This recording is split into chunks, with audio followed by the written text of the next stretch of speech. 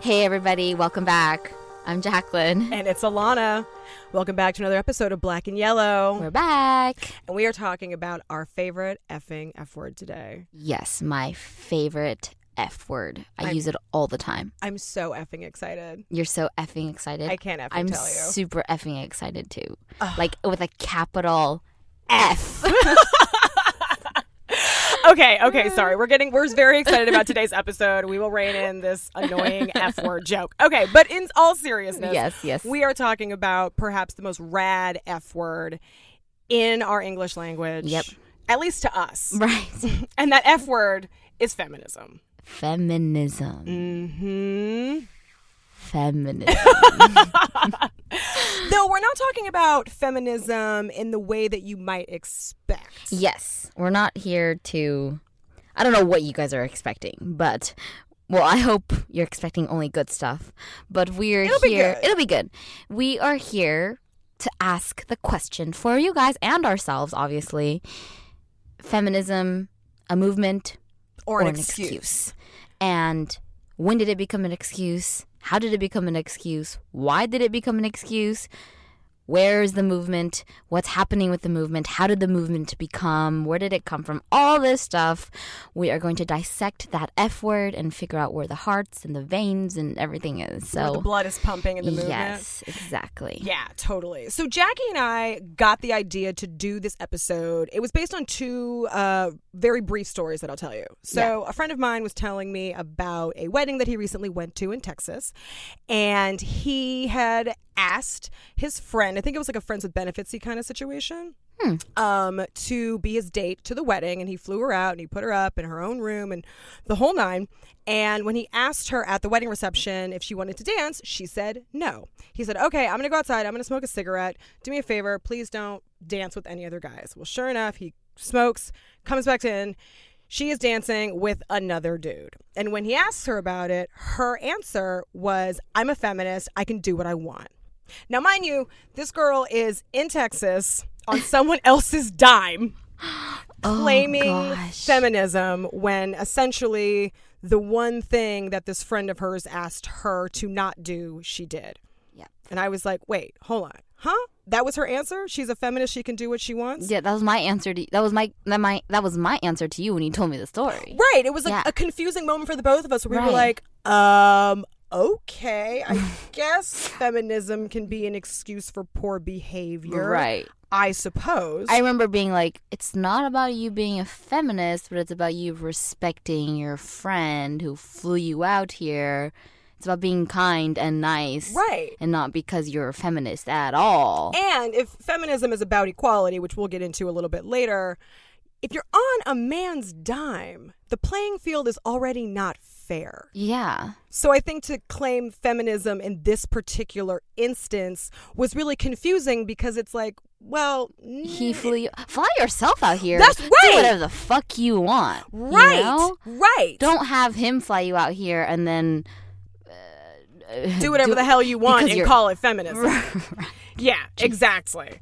Story 2, I was at a rather crowded neighborhood bar a couple days ago, and there was a long line. There was not enough bartenders, and so obviously, like, the line is piling up, and these two young girls come philandering their way in. They cut the line, and they order their drinks. There's a cluster of guys behind them, and one of the guys nicely says, hey, we've been waiting in line for a while. Do you mind just getting behind us in line? That's only fair. And her response to him was, I'm a feminist. If you have a problem with it, deal with it. That was her answer. And again, I found myself going, what? When did feminism become an excuse for poor behavior? Yeah. That's ultimately what it boils down to. Yeah, like... How is that valid? How is that okay? Because... How is that equality? Yeah, you're making it...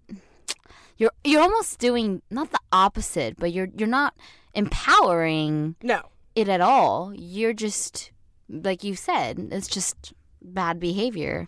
Right. And you pushing your way in line to get a drink before other honest people, men and women, who have been waiting patiently to order drinks as well, is not good for the movement as a whole. And you're not rising up. You're not building up any other women with you. With you, yeah. Like, your need to push in line and get your drink before everybody else basically says, I'm more important than all of you guys. So fuck you. So fuck you, basically. Using the other F word. The second favorite F word. The second favorite F word. Feminist and fuck. Those are the two best F words in the English language. So that is what we're talking about today. We're talking about, when did feminism become an excuse? And perhaps for some of you ladies and gentlemen listening, perhaps this is new information to you, or maybe you've had events happen to you that are kind of similar. Yeah, or maybe a feeling of like, that's not right, or you don't really know how to pinpoint it, or you hear someone say that, and something inside of your gut just tells you that this isn't right, and maybe you've never been able to voice it or really think about it. You know, we think about things all the time, but do we ever have time to really like dive in and be like, what was that all about? Let's go back, because we're so busy, and it's not like we're journaling 24/7 or seeing our therapist 24/7. So there's, you know, things get brushed by, and so we were just really both, I think, intrigued by this. Yeah. And as, I think, because you and I, we both call each other feminists, and we don't wear it like it's like a fucking tattoo on our forehead. No. I think just by who we are, we represent something like that, you know? Nor do I use it as an excuse when I'm being an asshole. Trust me, when I'm being an asshole, I will tell you, I feel like being an asshole. Right. Like, I have no problems with that. And but I'm not going to hide behind a movement to build, uplift women, and also a movement where women are fighting for equality towards men. Right. And I think that's why it struck a chord with you and I both, because we were just thinking sort of along the lines of that's not okay at all to do that. You're almost just cowering versus taking responsibility for maybe just being a bitch. Yeah. Which is fine. Have a bitch moment, but don't call it feminist, you know? Totally. Though, Jackie, some feminists would say, bitch, that's not a nice word to use when talking to other women. So I know. So here we are. No one's perfect. Yeah. But we're going to explore why feminism has become the new excuse, the new go-to excuse. Yes. For women that may or may not actually be feminists. Right. So let me ask you first and foremost, what is your definition of feminism? So I like the Bell Hooks definition. Do you know who she is? You've talked about her a couple times, but what? Tell me more. She's an author. She's an African-American author, socialist, and badass feminist. I'm sorry, activist, not socialist, and badass feminist. And I really like her definition of feminism, which is feminism is a movement to end sexism, sexist exploitation, and oppression.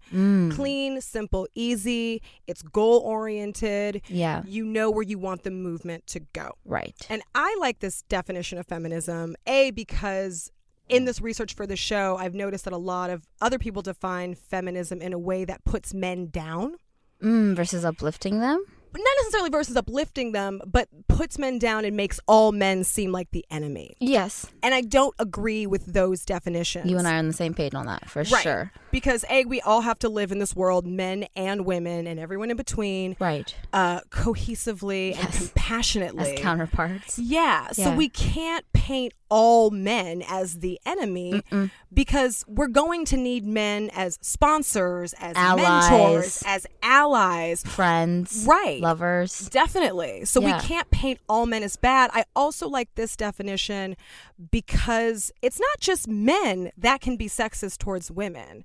Women can be sexist towards women too. Absolutely. And I sometimes feel like that gets lost when talking about feminism. I see. Where it's like, let's take down the feminist guy, which is fine, but let's not forget that we can all be a little bit sexist ourselves. Sure, yeah. Whatever we've learned, preconceived notions, our beliefs, our learned behaviors, all of that. Yeah. And like, to me, the most basic form of sexism from one woman to another woman is when one woman slut shames another woman. That to me is like the most commonplace way of being sexist towards other women. And I think that it's important that anyone that claims to be a feminist and is really fighting for women's rights and women's equality has to recognize that if you are a woman, you can harbor sexist views towards other women too. So it's not just men who are responsible for ending sexism. It's all of us. I totally agree with you 100% on that. So that's the one that I choose to go with, though there is another good one out there. It's by Barbara Smith. Do you know who she is? No. I feel like this is like a guessing game. I'm totally not trying to make it a guessing it's okay. game. I can guess, but maybe her face more than her name. I think you would recognize her face totally if I showed you a picture. But she's another African-American writer. She's a socialist. She's also a lesbian feminist as well. And her definition is a little bit more long-winded. Her definition of feminism is the political theory and practice that struggles to free all women, women of color, working-class women, poor women, disabled women, Jewish women, lesbians, old women, as well as white, economically privileged, heterosexual women. So I often toggle back and forth between those. I prefer Bell's because Bell's is a bit more specific and goal-oriented. Yeah, definitely. But I do like the inclusion of Barbara Smith's definition of feminism. Right. So I felt like it was worth throwing out there on the show. I see. Yeah. That's good. They're both really good. I think I read hers somewhere and I went, wow, this is fantastic. See, you do know Barbara Smith. You do know Barbara Smith, girl. What about you, though? How do you define feminism? I think from the top of my head, if I were to just think about it, really quickly, it would be just equality. Okay. Simple, easy for both genders. Okay, so we're going way back, old school. Yeah, okay. And just sort of equality like across the board.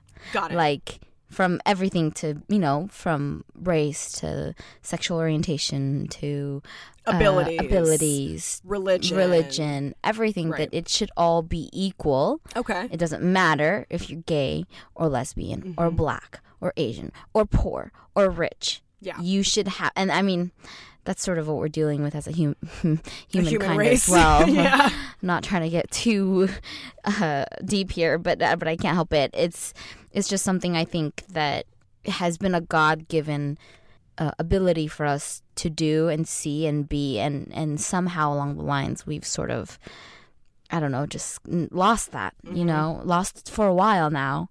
And no wonder we have all these movements and things happening. I think there's a calling for it. There's a need. Definitely. And people are starving for it. Right. They're so starved, and it's time. It's time that we really just become woke. Going back to our first episode, our pilot episode. But yeah, just equality amongst everyone, regardless of, who you are and what you like and your beliefs and all of that.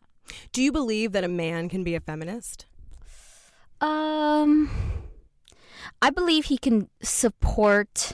Yeah, I think a man could totally be a feminist. Okay, That's a great cool. question. Yeah, I have been thinking about that ever since we were planning on doing this episode. Yeah, I think everything in the way he acts, like the way he is with women, what he says, what he truly, maybe his relationships with women, like, his sisters, his mother. I think men could definitely be that. And I think a lot of men have, I hope that they've said the right, especially in, Hollywood, those men celebrities that have sort of said the right things to support these strong women. I don't know how much of it is really truly them and them just obviously doing the right thing because they're a figure. PR. Yeah. But absolutely, I think the right upbringing or the right ability to self-reflect and realize that they also have some learned behaviors and beliefs about women that were instilled from their fathers or cultures or generation to generation that isn't necessarily true. Yeah. And so if that becomes disillusioned, then there's a chance for light to come through, I think. Agreed. Yeah. Like, what a great question. Yeah, I think men can be feminists. I'm kind of with Chimamanda Ngozi Adichie, the writer, who says right. we should all be feminists. Yeah. And I think on some level, if you're fighting for equal rights or human rights, I think that we're all feminists if that's what you believe. If you believe all human beings should be equal and have the exact same rights, then aren't we all kind of feminists? We are. And it was interesting when I was doing research for this episode.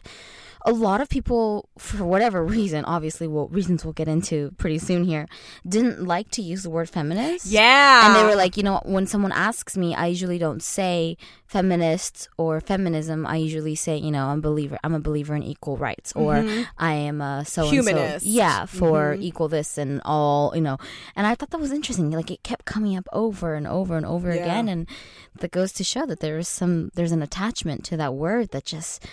Even women, most of it were women who were like, I don't like being called that. I prefer this. And I was like, wow, okay. Wonder what, You know? Definitely. I was definitely more struck by the amount of articles and op-eds that were penned by women that said, I don't like the word feminism, and here's why. I prefer humanist, I prefer equalist, I prefer egalitarian, but I don't like feminism because I feel like in our year of 2018, feminism has taken on a lot of different faces and facets. Yes. And some would argue that it's sort of gotten away from the original movement as a whole. Which, I mean, as the world changes and evolves, definitions of things like feminism and equal rights it's going to change. Also evolve. Yeah. It's going to be ever evolving, but I think to really think about what is the truth of the movement to liberate and to create and to affect these two counterparts, I think is maybe what people sort of have lost in this kind of new age with all of this that's happening. But yeah, you've done all this stuff. How did this movement all begin? Like, where do you? Let's go into a little bit of history. So, as we know, feminism happens in waves, essentially. Yes. There's like we're in the fourth wave. We're in the fourth wave. The first one started in like the late 19th, early 20th century. Okay, yes. With the suffrage movement. Exactly. Yeah. So first wave feminism started in the late 19th century and lasted until the early 20th century in the U.S. and the U.K. And its main focuses were women's suffrage, political candidacy, opposing chattel marriages. Come on, Jackie. Ask me what a chattel marriage is. Ask me. Alana. What? What's a chattel marriage? A chattel marriage is essentially a form of marriage where the husband owns the wife and the children who are a product of their union. Oh. If you need some sort of like guide for what it could be similar to, just look up slavery. Oh, okay. I'll do that. Thank you, teacher. That's horrible. That was what it was like in 1848. They also fought for property rights. But this wave of feminism kicked off in 1848 at the Seneca Falls Convention, where 300 women and men rallied for the equality of women. So the desired outcome of this particular wave of feminism was to secure more opportunities for women, particularly the right to vote. Right. And Elizabeth Cady Stanton was pretty much the rock star. Yeah, like the forefront. Exactly. The forerunner of this movement. And she outlined the movement's ideology and political strategies. So the document that Cady Stanton wrote was a document that was modeled after the Declaration of Independence. And since securing the right to vote became the central focus, there were a lot of discussions about women's participation in politics. And these discussions led to an examination of the differences between men and women as they were viewed back in the day. So essentially, there were a lot of conversations about, would women be beneficial in civic or political spheres? Okay. Yeah. And a lot of people said, women would be beneficial in those spheres. So first wave feminism in the U.S. came to a head in 1920 when the 19th Amendment was ratified. Woohoo! Yay! And women successfully secured the right to vote. Now, there was a downside. And that downside was that many of the women in this movement were white and unwilling to include women of color in the vote. So if you and I were around back then, they would not have been fighting for our rights. They wouldn't have cared about us. They were woke, but they weren't like as woke as they needed to be. Right. I mean, it was good, but it wasn't that good. Yeah, like we'll give them the slide because they secured the right to vote. Right. If it wasn't for them, and if anyone could have done it, it had to be them. Right, exactly. We didn't have say. Right. I wasn't probably even here. Thought of. There was also a lot of racist rhetoric towards women of color at that time, and that was probably another reason. Sure, a huge factor. Yeah, absolutely. I think it's also interesting to note that the campaigns for women's suffrage began during the abolitionist movement. And supporters of the Declaration of Sentiments, that was the document that Elizabeth Cady Stanton wrote, were supported by abolitionists such as Frederick Douglass and by a really famous black feminist who you may know by the name of Sojourner Truth. Oh, yeah. If you don't know who Sojourner Truth is, face-wise, you probably know her from her infamous "Ain't I a Woman" speech at the 1851 convention. Yes, I remember this. I remember reading about it a lot when I was in It's a really dope speech. Yeah, and her name itself, Sojourner Truth. Oh, She just sounds like a woman that is not taking shit from seriously. anybody. Anything from her, you got it. She wouldn't have had Donald Trump. Nope. Oh no. No way. Get out of her way. Ain't I a woman? Ain't you a fool? You know what I mean? Like, that's how I feel like Sojourner. And he would have gotten it. He'd been like, all right, I'm out. I hope so. I'd like to think so. I would like to think so too, but who knows? Yeah. Old Donald over there. Okay, so that was first wave feminism, and it was a success. I mean, we secured the right to vote. That's great. Awesome. Yeah, that's how it began. And so then we go into the second wave, which is sort of the 60s and 80s. Is that what it is? Exactly, yeah. 60s through the 70s up until I think the mid 80s. Mm-hmm. And due to women's participation in World War II and the Civil Rights Movement, women were the front runners, those events were the front runners leading up to second wave feminism. So this wave was dedicated to social and economic justice, where women were encouraged to fight for equality in all aspects of their life, including their sexuality and reproductive rights, having equal roles in the household, and ending discrimination. So it sounds like this wave was actually more inclusive racially. Yes. And if you look at also that era, right, of like music and like fashion and all this stuff, which I think helped a lot. Yeah. Definitely. Second wave feminisms viewed cultural and political inequities as inextricably linked and urged women to understand aspects of their personal lives as deeply politicized and as reflecting sexist power struggles. So essentially, this was the wave where women were telling other women, look at the roles that you play in your life and see how patriarchy can feed into that and fight against that.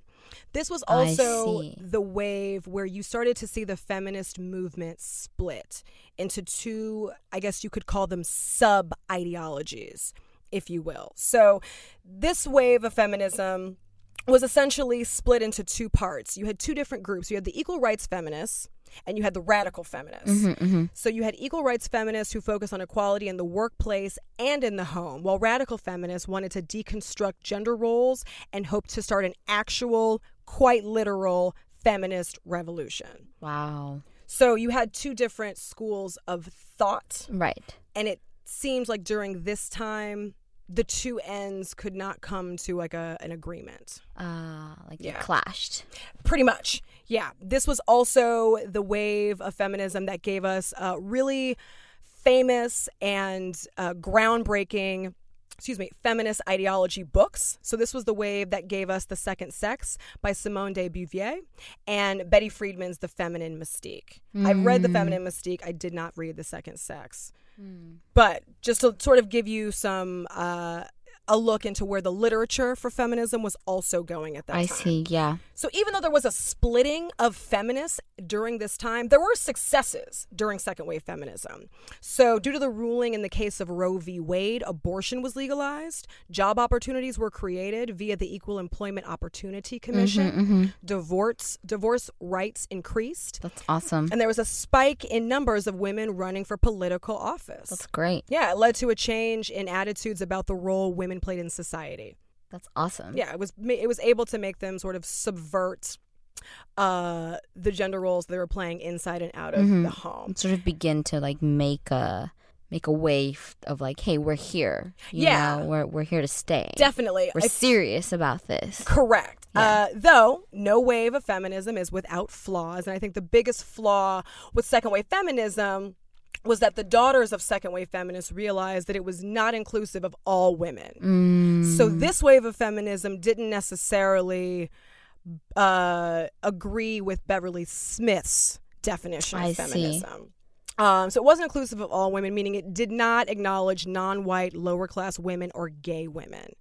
So those were essentially the kids and teenagers of second wave feminism that were like... That were, hey, wondering, well, what about me? Yeah, what about those of us that are lower income, different colors, different sexualities? So that kicked off third wave feminism, which happened in the mid-90s as a reaction to the failures of second wave feminism.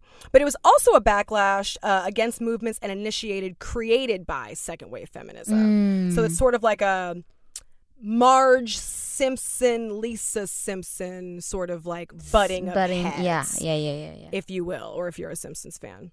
I'm a Simpsons fan.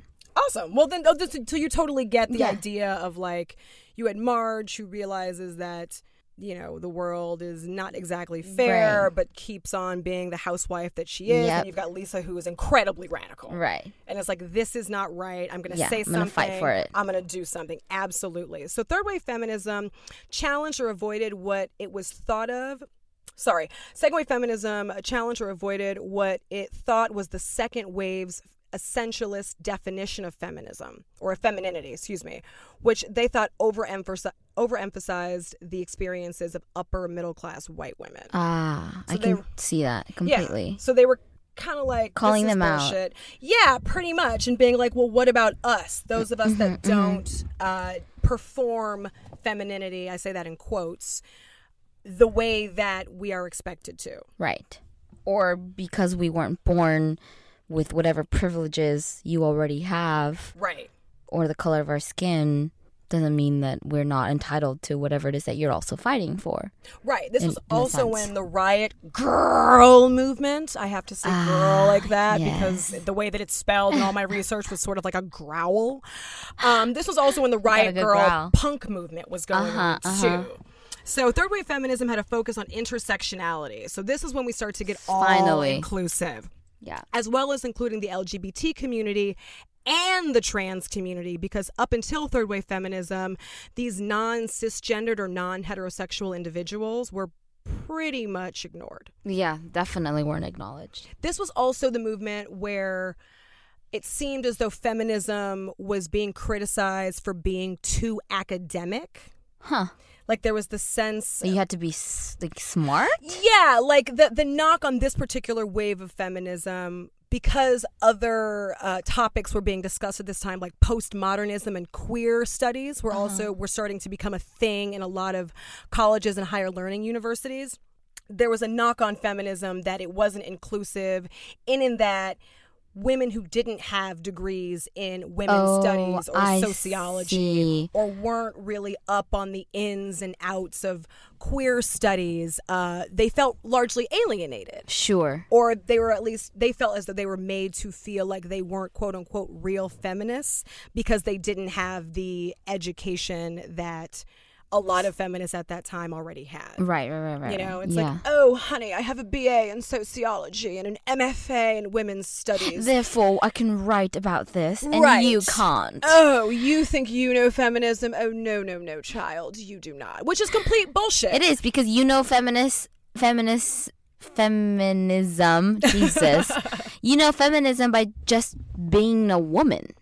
Yeah, definitely. I mean, I don't think that just because one went to college or not, they are more or less of a feminist than someone who did. Shit, school is expensive. Yeah. College is expensive. Right. Our schooling system here in the U.S. is way fucked up. It's so, I mean, that could be a whole episode in itself. It could. It is. Let us not go down that it is ramp. So fucked up. It's not even funny because you are responsible for educating these children. Anyways. I think that you're completely right. I think that this idea that sorry to cut you off, but we can say this for sure firsthand because we were part of the schooling system. Right. And now as functioning adults, I wonder what the fuck happened because it's so just, and then you compare that to other countries, you know, and how they're doing it right. And you wonder, like, what happened? Yeah, but I still feel like that idea of like you have to be highly educated to be a quote real feminist and quote understand. That's bullshit. Like I think that's such bullshit. It is. But I do think that feeling still permeates for some younger feminists who are just getting involved and sort of finding their footing in the movement. I think that can be something to scare them away, which sort of frightens me. I remember when I was starting on my feminist journey, and I do remember having the feeling of going to a couple of college classes and essentially feeling like I was less than because I wasn't as educated or well read on the topic as my peers. I see. Which is sort of weird because that's almost unfeminist to be to be like, I'm going to put you down because you aren't smarter than me based on my certificates or my diplomas. Correct. Therefore, you can't talk about the subject. Therefore, you are, which is, like you just said, totally against what exactly feminism is standing for. Yeah. And so I do worry about like modern day feminism. Sorry to go off on a tangent, guys. I am worried about modern day feminists and the younger feminists who want to be a part of the movement and are perhaps maybe not as welcomed because they aren't as educated or feel like they're not welcomed. Right. Yeah. I think that this was also the wave where like feminism took on a bit of a classist. Yeah.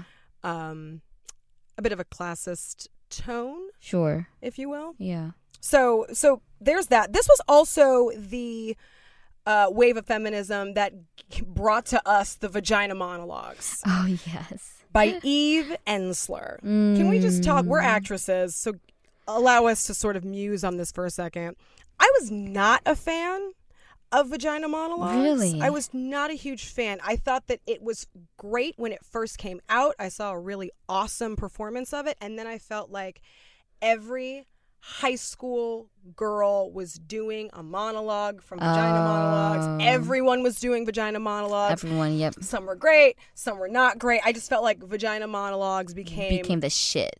Well, yeah, but it also became like overexposed. It was sort of like Anne Hathaway. Remember when Anne Hathaway was fucking everywhere and everyone loved her, and then she just was like everywhere too much and people got sick of her? Yeah. That's kind of how I felt about vagina monologues. Interesting. Where there was a part of me that was like, okay, I get it. This play talks about vaginas, and I get that we're all up here saying the word vagina and we feel like it's provocative.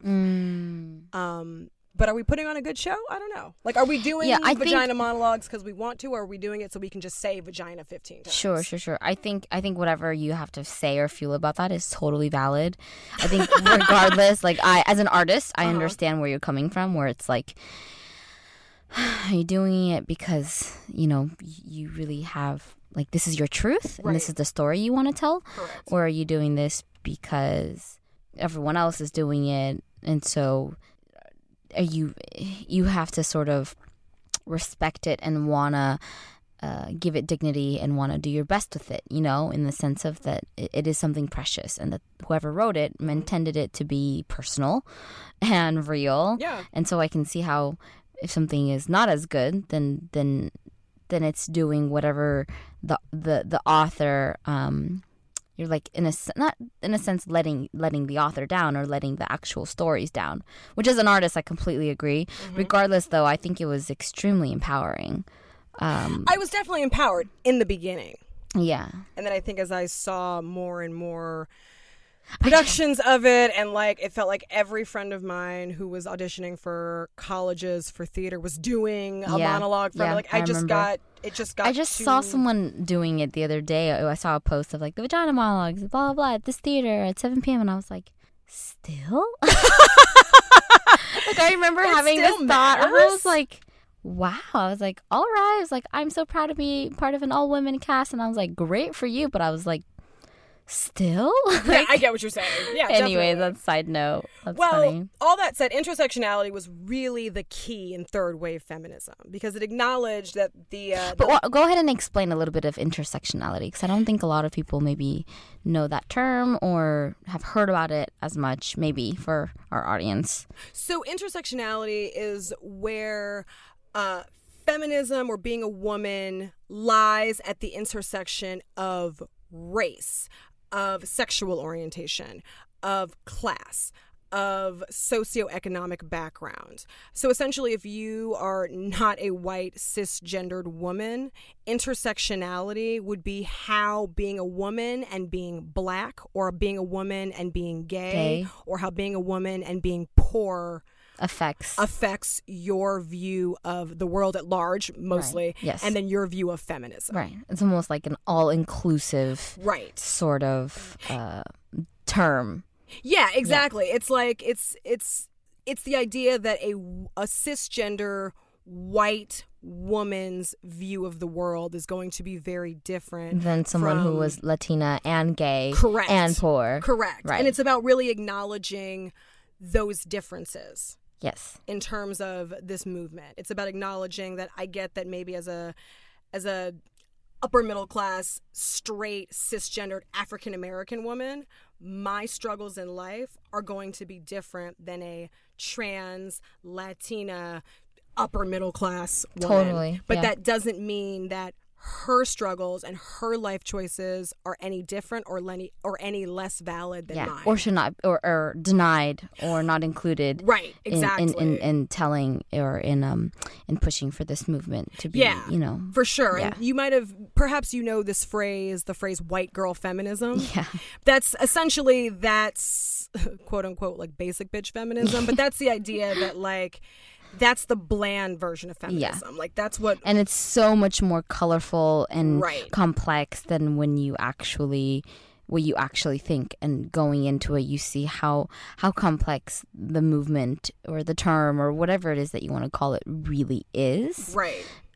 If you're not white, I guess. Exactly. In that sense. Yeah. So, I mean, intersectionality was really important in terms of building all women up. One thing that I think also sort of came about in this movement, and I think we can thank the Vagina Monologues for this, was this idea that if you had a vagina, you were, quote, a real woman. And there was a backlash because essentially if you believed that if you have a vagina, you're a, quote, real woman, it was problematic because you are basically invalidating the identity of the trans community. You're sort of leaving the trans community out. And just because a man going through the change and is becoming a woman, her journey towards womanhood is no different than my or your journeys towards womanhood. Because the idea of actually maybe having a vagina versus identifying your soul as being a woman, even though you're in a man's body, is disregarding such human fundamental rights that they should have. Correct. And for me, like, if you are a woman, I don't care if I can obviously tell you've been through the transformation or you're going through it. If you are presenting yourself as a woman to me, you're a woman. Yeah. No question about it. No question about it. You don't have to have the same puberty experiences Not at all. that I did that in our modern society tells us, well, once you have a period, you're a woman. Like, that to me has always been sort of bogus and really limiting. Yeah, I totally agree. So that takes us to today, which is fourth wave feminism, which isn't necessarily classified as its own wave. It's almost like bleeding in from out of the third. Yeah, because there's a lot of overlap between third and fourth wave feminism. Yes, I think the biggest difference with fourth wave feminism is the presence of social media. Huge. I think social media has changed so much as far as access, to see it and to feel it, and how fast the news is, how fast you hear from one story to another, especially in the trans world. Yeah. People constantly telling their stories all the time. It's so fast and easily grasped that I feel like just in this past year with all of those, like all the sexual harassment, the Time's Up, the Me Too, the Women's March, there's just so much that's actually happened within these past 2 years. Yeah. Blows my mind. Totally. And so I think the biggest difference with social media comes the creation, of call-out culture. So with this particular wave of feminism, it's more public because it's online, because it's on social media, and anyone can see it. Yeah, and it's more about the micro policies, if you will, the way that we express sexism in everyday life, like the rhetoric that we use online. Okay, is a great example of that, or like hashtag Me Too movement. Sure, a really public and non-academic way of being a feminist and creating change. I was actually just gonna say, when you were mentioning about how. You think you were talking about the second or third wave movement where it wasn't, or when you were saying how it sort of felt like really academic. Third, and so if you weren't academic, you didn't feel as if maybe you had so much of a right to be part of it. But I think this whole Me Too and, the Time's Up movement, especially because it's so driven by the media. Correct. That for the first time, it's, if you like a celebrity and the celebrity is saying Time's Up or Me Too, then it makes it okay for you to say it, even though you're only, I don't know, 15 and you're just, like a young girl, but you've had some kind of experience, Totally. And it seems like the goal of this particular wave of feminism is agency. Yeah. Having agency over one's body, having agency over one's sexuality. Mm-hmm. We've got things like body positivity is on the up and up in this wave of feminism. We've got Amber Rose's very famous slut walk. Yeah. We've got the sexual harassment awareness being raised. So I think agency is the goal for this particular wave of feminism. Yeah. But this wave of feminism also is bringing in a lot of younger girls. It is. Who, again, like probably haven't gone through college yet, but are still like, I can get involved and I can make a change in my local community or my community at large, which I think is really great. I think, too, if they identify with any kind of actress who is sort of maybe is academic or not, if they even identify through these actresses through their movies, they feel a sense of closeness and they feel a sense of respect to them, and I think that allows them to sort of say or be or do whatever they want.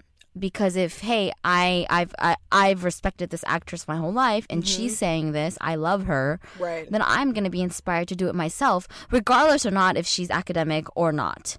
Though some people would argue that's might not be the best way to I don't think it's utilize feminism. I don't think it's bad or it's good, but I think if anything, it's a reflection that if she's able to speak up about this or be confident about this, then maybe I can too. Definitely. For sure. So that's our not so brief history of feminism. So let's take it back to our show topic, which is, when did feminism become an excuse? Yes. There's a lot of arguments and opinions out there about... So much. Yeah. And I think what I've gathered from just reading about this is that some people feel as though there's two forces at play. There's the feminist movement. That's force number one. But then we're also in this day and age where there's a self-empowerment movement going on too. That sort of bleeds in and out. Right. But it has a lot to do with, like you said, body, image. Right. Everything. I think that if anything in these past years have, with the presence of social media, have been strengthened. Mm-hmm. I think the confusing thing for me is feminism is a movement that includes all women. Yeah. Versus a self-empowerment movement, which is based on the individual. Right. And I think that's where you get a lot of people saying, I don't like feminists. And it's probably not that you don't like feminists. It's that you probably don't like one particular lady's version of feminism. Yeah, I think you said it perfectly, where there's so many versions and there's so many ways to sort of go about it that I think a self-improvement is sort of like an inward journey versus feminism. Not only is it an inward journey, I think, but it's also collective and whole, and you can relate to, it's more inclusive as far as like more outward in a sense. The biggest thing to me, though, of how it sort of this whole movement or an excuse is that I think people have forgotten that it's not just about women. Yeah. It's also I was hoping you would say that. It's not just about, it's this thing of like, it's all about the women. And it's when we're talking equality, we're talking both genders here. It's empowering and letting women and men know these social norms that aren't acceptable and that they don't have to uphold if they don't want to. Right. A, women have to be submissive and docile and listen to everything. B, or the counterpart of men having to control everything and needing to be strong and not feeling emotions and all of those societal restrictions that just kind of hold them back. And so I think it's almost like the removal of the masculine societal restrictions that just sort of can empower them to be more emotional if they really are more emotional, or if they're having an emotional moment, you know? And then it's allowing women to just be free and be the person they want to be, regardless of who or what is talking to them. Definitely. I think also because this is very much a woman's time. Yeah, for sure. I mean, what they say, like, we're in the age of the Aquarius. Yeah. That song from Hair. Oh, you're such a hippie. I was actually just talking about 2018, the year of I'm the like woman. the age of Aquarius. My goodness. I was really more hitting up on the fact that a lot of people think that 2018 is the year of the woman. And I do think that for some women, they take that and go, this is our year. Men, you guys have been oppressors and oppressing us. Yeah, and it's your time to die. Yeah, it's pretty almost much. What it feels pretty like. Much. Which sort of angers me, because I think that it's women like that kill the movement for all of us. Yeah. And that's for what sure. pisses me off. I hate the fact that the stereotype of a feminist is this angry, brash, aggressive, men-hating, unattractive, anti-men, isolating stereotype, and that we all want to destroy all men. But I'm sure there's plenty of women that are like, oh, I love men. Like, yeah, I know there are plenty of women out there. That's a fact. That's a fact. And so this idea that it's sort of been distorted in that, where it's like, well, fuck all these men, it's their fault. And like we were saying before, it's not all the men that did this. No, because I think it's worth mentioning that, like, women are highly competitive with other women. Our society has sort of bred us to be that. Yeah. Do you know what I mean? Through just the simple fact that we have to give birth, and that we have to go through something like that. It makes us have to be strong and to fight back. And I think it's also worth saying that not every woman out there is out for the betterment of other women. Hello, right? The Roy Moore almost election. Oh my gosh! And all of those women that voted for him. I think that's a great. Or women being involved in the alt-right movement. There you go. Women supporting the alt-right movement. Right. How do you that blows my mind. I know. I get you. And so I think to answer our question, I think anytime there's a movement that people feel like they can benefit from, I think that's when you get people coming out of the woodworks going, oh, I'm a feminist. I can use this to my advantage. Whether it's to get ahead a little bit in life, get a drink at a bar 10 minutes before someone else. Like, I think that you're always going to have those people that are looking for a quick, fast fix. Right. Like, just to hop on and like take that and use it for their whatever they think is their own good. Fair weather feminists. Yeah. I want to say, like, fair weather feminists suck, but to say that I feel is so non-feminist that I can't even really say that with good faith. Yeah. Because it's interesting to me where, like, some women have said, like, oh God, like, I hate that word and all this stuff, and it was just so, and then those start going back from those two stories that you told, it's just like, when did this begin and how did it begin? And I think it's a combination of, first of all, the movement itself, but I think, people have acted in certain ways that aren't appropriate. Like, when did it become okay to just have bad behavior and say that it's because you're a feminist? And I think there's so much focus on the women and maybe not enough on the men, or not a conversation about the men enough, or that men are the cause of this or the root of this, or that they're all evil. And I think it just becomes something else than what it really was originated to be. Right, because not all men are bad. No. Let's not forget about our former 44th president, God, Barack. We miss you so much. Come back, Barack, come back. Who in his own way he had two daughters. Huge advocate for women's rights and women's reproductive rights. Yeah. Like, I think sometimes when feminists say all men are bad, that is inherently sexist. And I feel like you can't. Sexism goes both ways. Right. Do you know what I mean? You can't say all men are bad, but then when a man has the audacity to say, well, I don't like feminists, he's a sexist. But the woman that says all men are bad gets to skate by. Right. Like, I don't think that that's or right. I think back, like, in your childhood, like, I'm sure some of these women that are feminists had great fathers. Mm-hmm. And so where do they get off saying that all men are evil, you know? Right. Like, if you had a great father and who was really there for you and took care of you and taught you more than you'd ever imagined and was everything you've ever, you know, how can you say that, you know? Yeah. Or if you have a brother that you're really close to and has always been good to you, or something along the lines of, like, take a second look and just, like, really think about what you're about to say or what you really believe in. It's like, I think questioning those limiting beliefs or those beliefs that you don't even know how you started to believe in it. You just decided, or someone said something, or you were young and boom, you had that belief, and then kind of the belief just runs you your whole life. Right. And then you wonder why you say something like that and people react a certain way, and then you're the one giving just a bad reputation for something that is actually supposed to be good and liberating. Was your mom a feminist? Or, I'm sorry, is your mom a feminist? Because I know your mom is still alive. She's still alive. She's dead. No, don't worry, Mom. I think just in the pure fact of my mom being a single mother and raising 2 kids, that in of itself was an act of feminism for me. Got it. Oh, wow. And I think I subconsciously learned that, like, probably from day one. Because she had to be kind of both mother and father. Mm-hmm. She's been always such a strong mother figure to me, or like just a strong figure in general, regardless if she's my mother or not. But I think that in of itself was an act of feminism.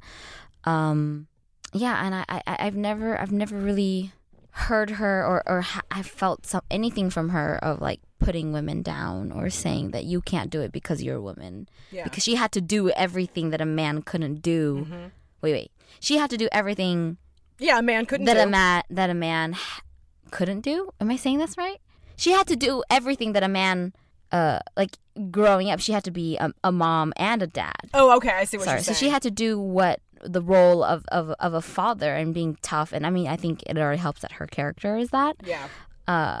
And so I think she's always sort of had this, like, you can do it. If anyone can, you can. You don't need a man to help you in a sense. But it's never been like, you don't need a man to help you and fuck all these men. Right. You know, she's never ever in my life said, you know, because your father and I didn't work out, then all the men out there are bad. Like, she's never taught me that lesson. Got it. For sure. So I don't know if I would say my mom was necessarily a feminist, or if she was, she definitely didn't, like, claim the title. She was more traditional in that sense. Yeah, like, her and I are very Marge and Lisa Simpson, like, very much, where my mom is able to identify the injustices. Right. And understand on a certain level. Correct. Right? Exactly. But I don't think that she made it her mission to, like, fight the man. Yeah.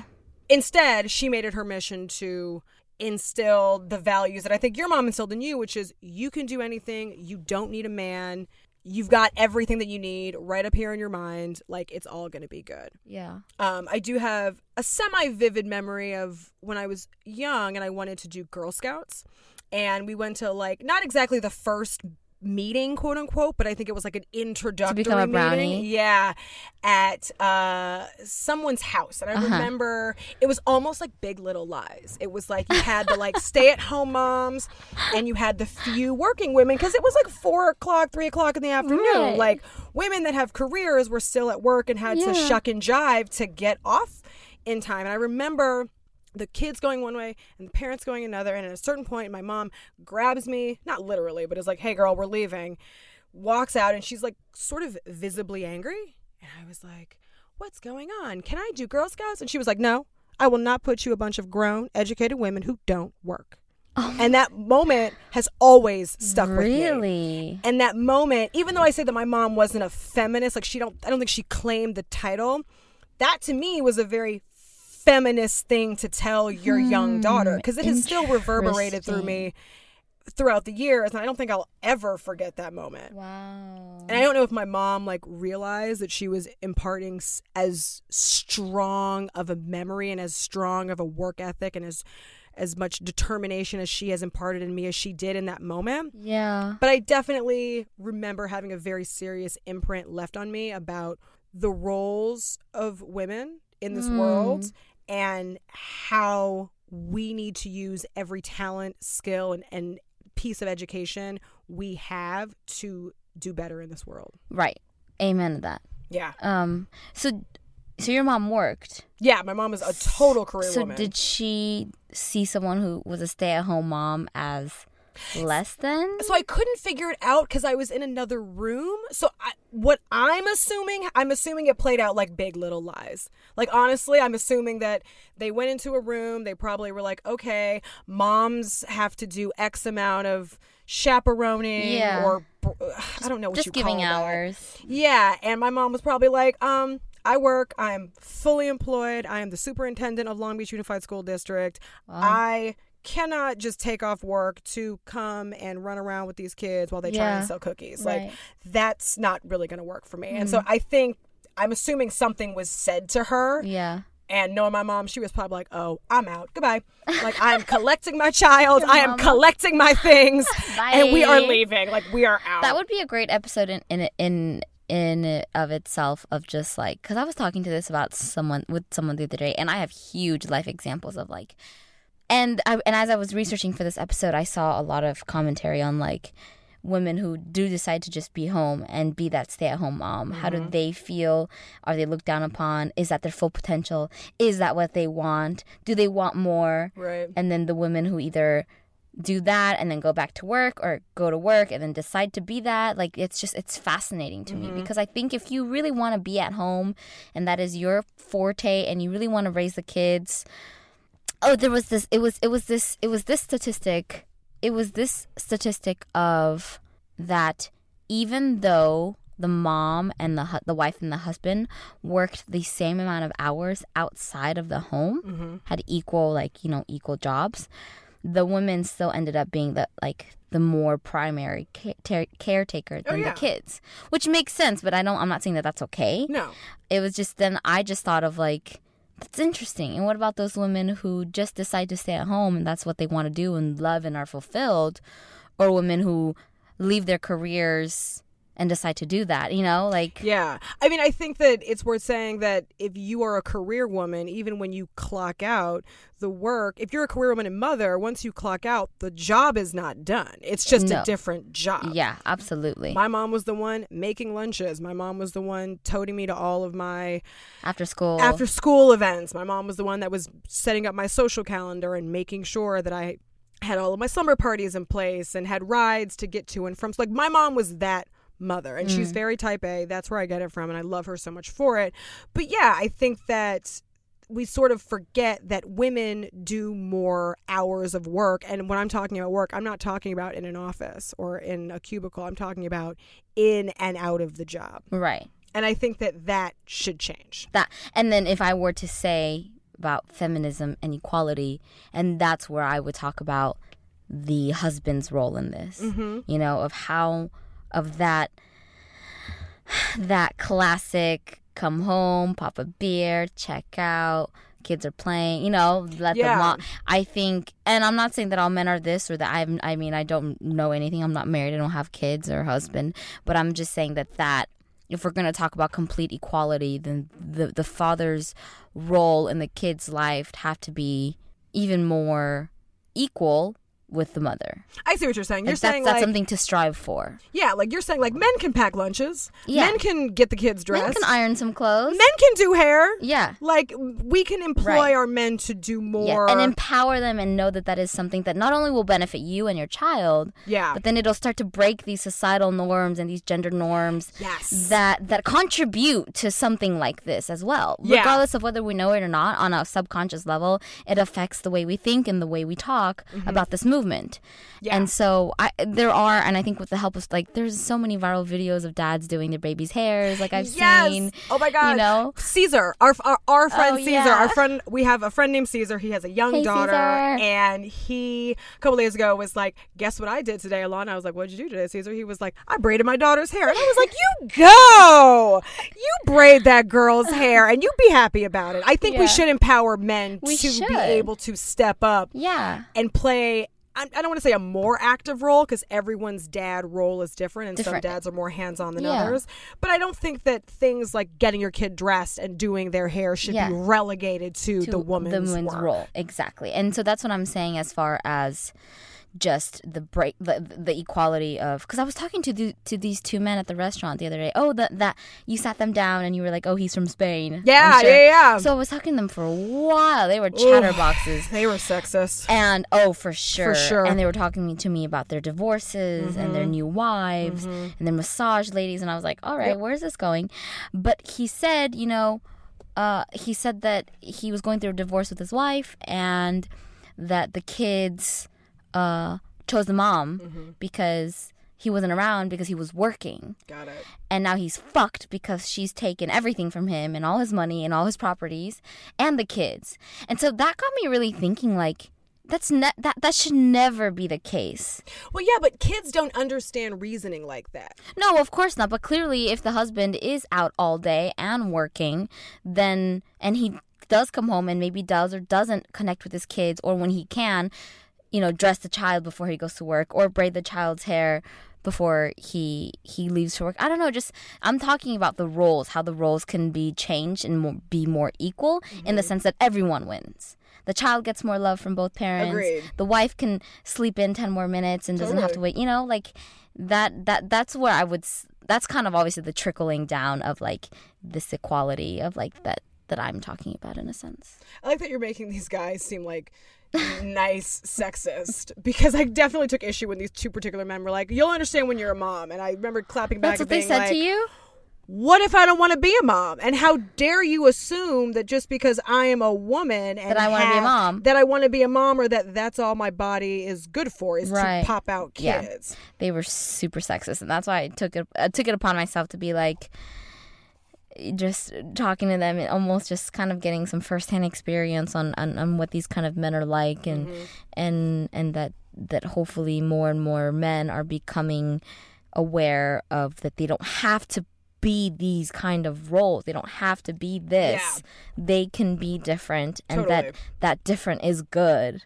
Yeah, for sure. You know? So, yeah. So how do we fix this is the question. How do we fix feminism as an excuse?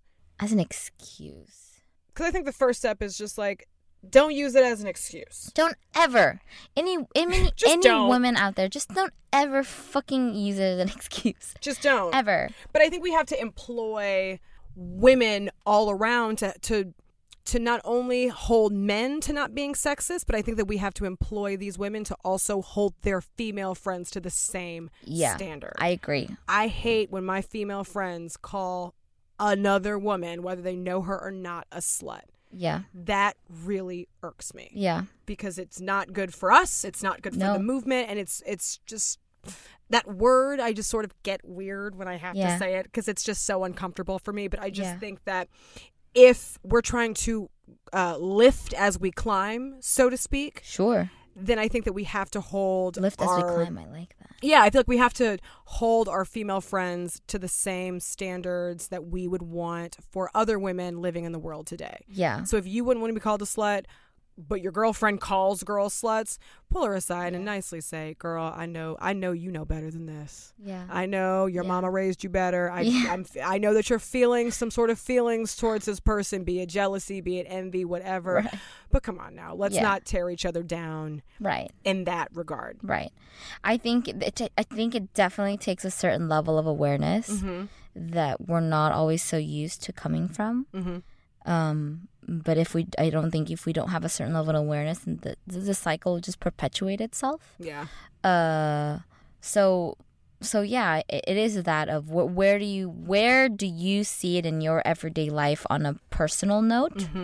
That's the first step, I think, and maybe with yourself. Like, if I ever have thoughts of that girl being a slut, being like, what is it really underneath there? Because it's not about her being a slut. No. It's about me either being jealous or me, feeling disgusted or me this, and then going beneath that and being like, well, why? And how is that okay? Or why is it not okay? And just really kind of like, looking back and seeing all of that. And I think the more we can do that, the better we'll get about like just catching it right away. Well, let's say for sake of argument, this girl is a slut and like likes to have sex and likes to be promiscuous, there is nothing wrong with that. Then you just let her be, and you come from a place of love, and you say, hey, to each its own. If she wants to go and do that, she can do that. Yeah, I think we need to talk less and listen more. Oh, that's huge. Like, I think that we're in this time where because everyone's got their own platform via social media or via Facebook. Stories, I think that, Snapchat. Everyone's constantly talking into their phone, and everyone wants a little piece of your life. Right, but I don't feel like enough people are listening. And when I say listening, I'm not talking about hearing words. I'm talking about active and engaged listening. So being present. Correct. Completely 100% present. That's different than listening up until a certain point, and then you get your rebuttal plan, and then it's like, well, I'm going in. Yeah. I'm not even going to finish hearing what you have to say because you've already said enough. Or as you're listening and maybe you're not replying, you're replying in your head with everything that you want to say. Ugh! I hate when people do that. We can see it. People who do that, we can see it in your eyes. Yeah. Like, we can see that you've stopped listening and you are thinking about what you have to say. Yeah. And as my father would say, if you're doing that, then shit, you ain't listening. That's what he would say. Anyways, I think we have one last point. I think that it's always good. I think we always come back to this point. I think it's always good to look inside and realize that everyone walking this earth can be a little sexist. Yes. It might be obvious sexism. It might be really subtle sexism. Yes. It might be casual sexism. Yes. Everyone can be sexist. And I think in those moments where you're being sexist, I think it's good to take a moment, examine what's happening inside of yourself. Why do you feel like this? Mm-hmm. And I think it's cool to own if you are being sexist towards the person you're being sexist to. Yo, Jackie, I'm sorry. I just told you that I just gave you that really sexist remark. My bad. I didn't mean to. Right. I'm trying to do better. Forgive me. Or whatever. Right. I agree. I think owning it is really important, and just realizing like what you're putting out into the world, you know, based with your thoughts, with your words, with your interaction with your friends, all of that. And I think the more woke you can become, the more responsible you can become about your thoughts and your words, it has an effect, regardless if you know it or not. Right. Maybe you're just talking to someone about it, or you're acknowledging and someone else hears you, and a stranger, and it says, I do that, you know, I do that all the time. And then it's like a domino effect, you know? And totally. So don't ever use it as an excuse. And just, I feel like we always come back to this note of just like look in within yourself and just do your best to start there. Because if you don't start with yourself, there's nothing else that can be changed at all. And if you're not sure if you're using feminism as an excuse, maybe stop, take a second, and just ask yourself, is my claiming to be a feminist in this particular situation only a benefit to me? Or is it a benefit to women as a whole? Would you have said something to that girl? At the right time in the given moment, would you say something? Yeah, right time and given moment, I probably would have said something. She was a couple drinks in, so it wasn't even as though if I said something, it wasn't going to even go through. Yeah. Yeah, it wouldn't even. She wanted her drink, and she wanted to cut in front of a bunch of guys. Because let's be real, like, you know, we are in this day and age where women are having a moment. So it would have been, you know, had he said, fuck feminists to this girl who said, well, I'm a feminist, so deal with it, he would have looked like the bad guy. Yeah, he would have. You know what I mean? Yeah, absolutely. Yeah, and I mean, I'm a big believer of like what goes around comes around. So at some point, I'm sure that they'll have to confront what it is that they're really hiding behind or not wanting to deal with and acknowledge, and maybe using a powerful word like that to sort of hide behind from. So that's where I stand with that. Cool. Well, thank you for tuning in for another great episode. If you would like to reach out to us, Jackie and I here at the podcast, find us on Instagram at Black and Yellow Podcast, or you can find us individually. I'm Alana Webster, but on Instagram, I am at Renegade of Fun. And I am Jacqueline Chung Young. Where did Renegade of Fun come from? It's a song. And the originator of that song was an 80s DJ named Africa Bambaataa. And then it was covered by my favorite band, Rage Against the Machine. So it was sort of like an homage to both, because I love Africa Bambaataa's crazy Zulu Nation eclectic style. And anyone that knows me knows I love fashion. Yeah. And then I love Rage Against the Machine. So it was my way of paying homage to both of them. Because it's a lovely name. Thank you. You're welcome. Thanks. Well, thank you guys. I hope you like this one, and that you If you have any thoughts, comments, let us know, and we'll see you next time. Yeah. Thank you to Christian Humes at Zeitgeist who produced this. Yes. And we'll be back next week for a great episode. Bye-bye. Bye, guys.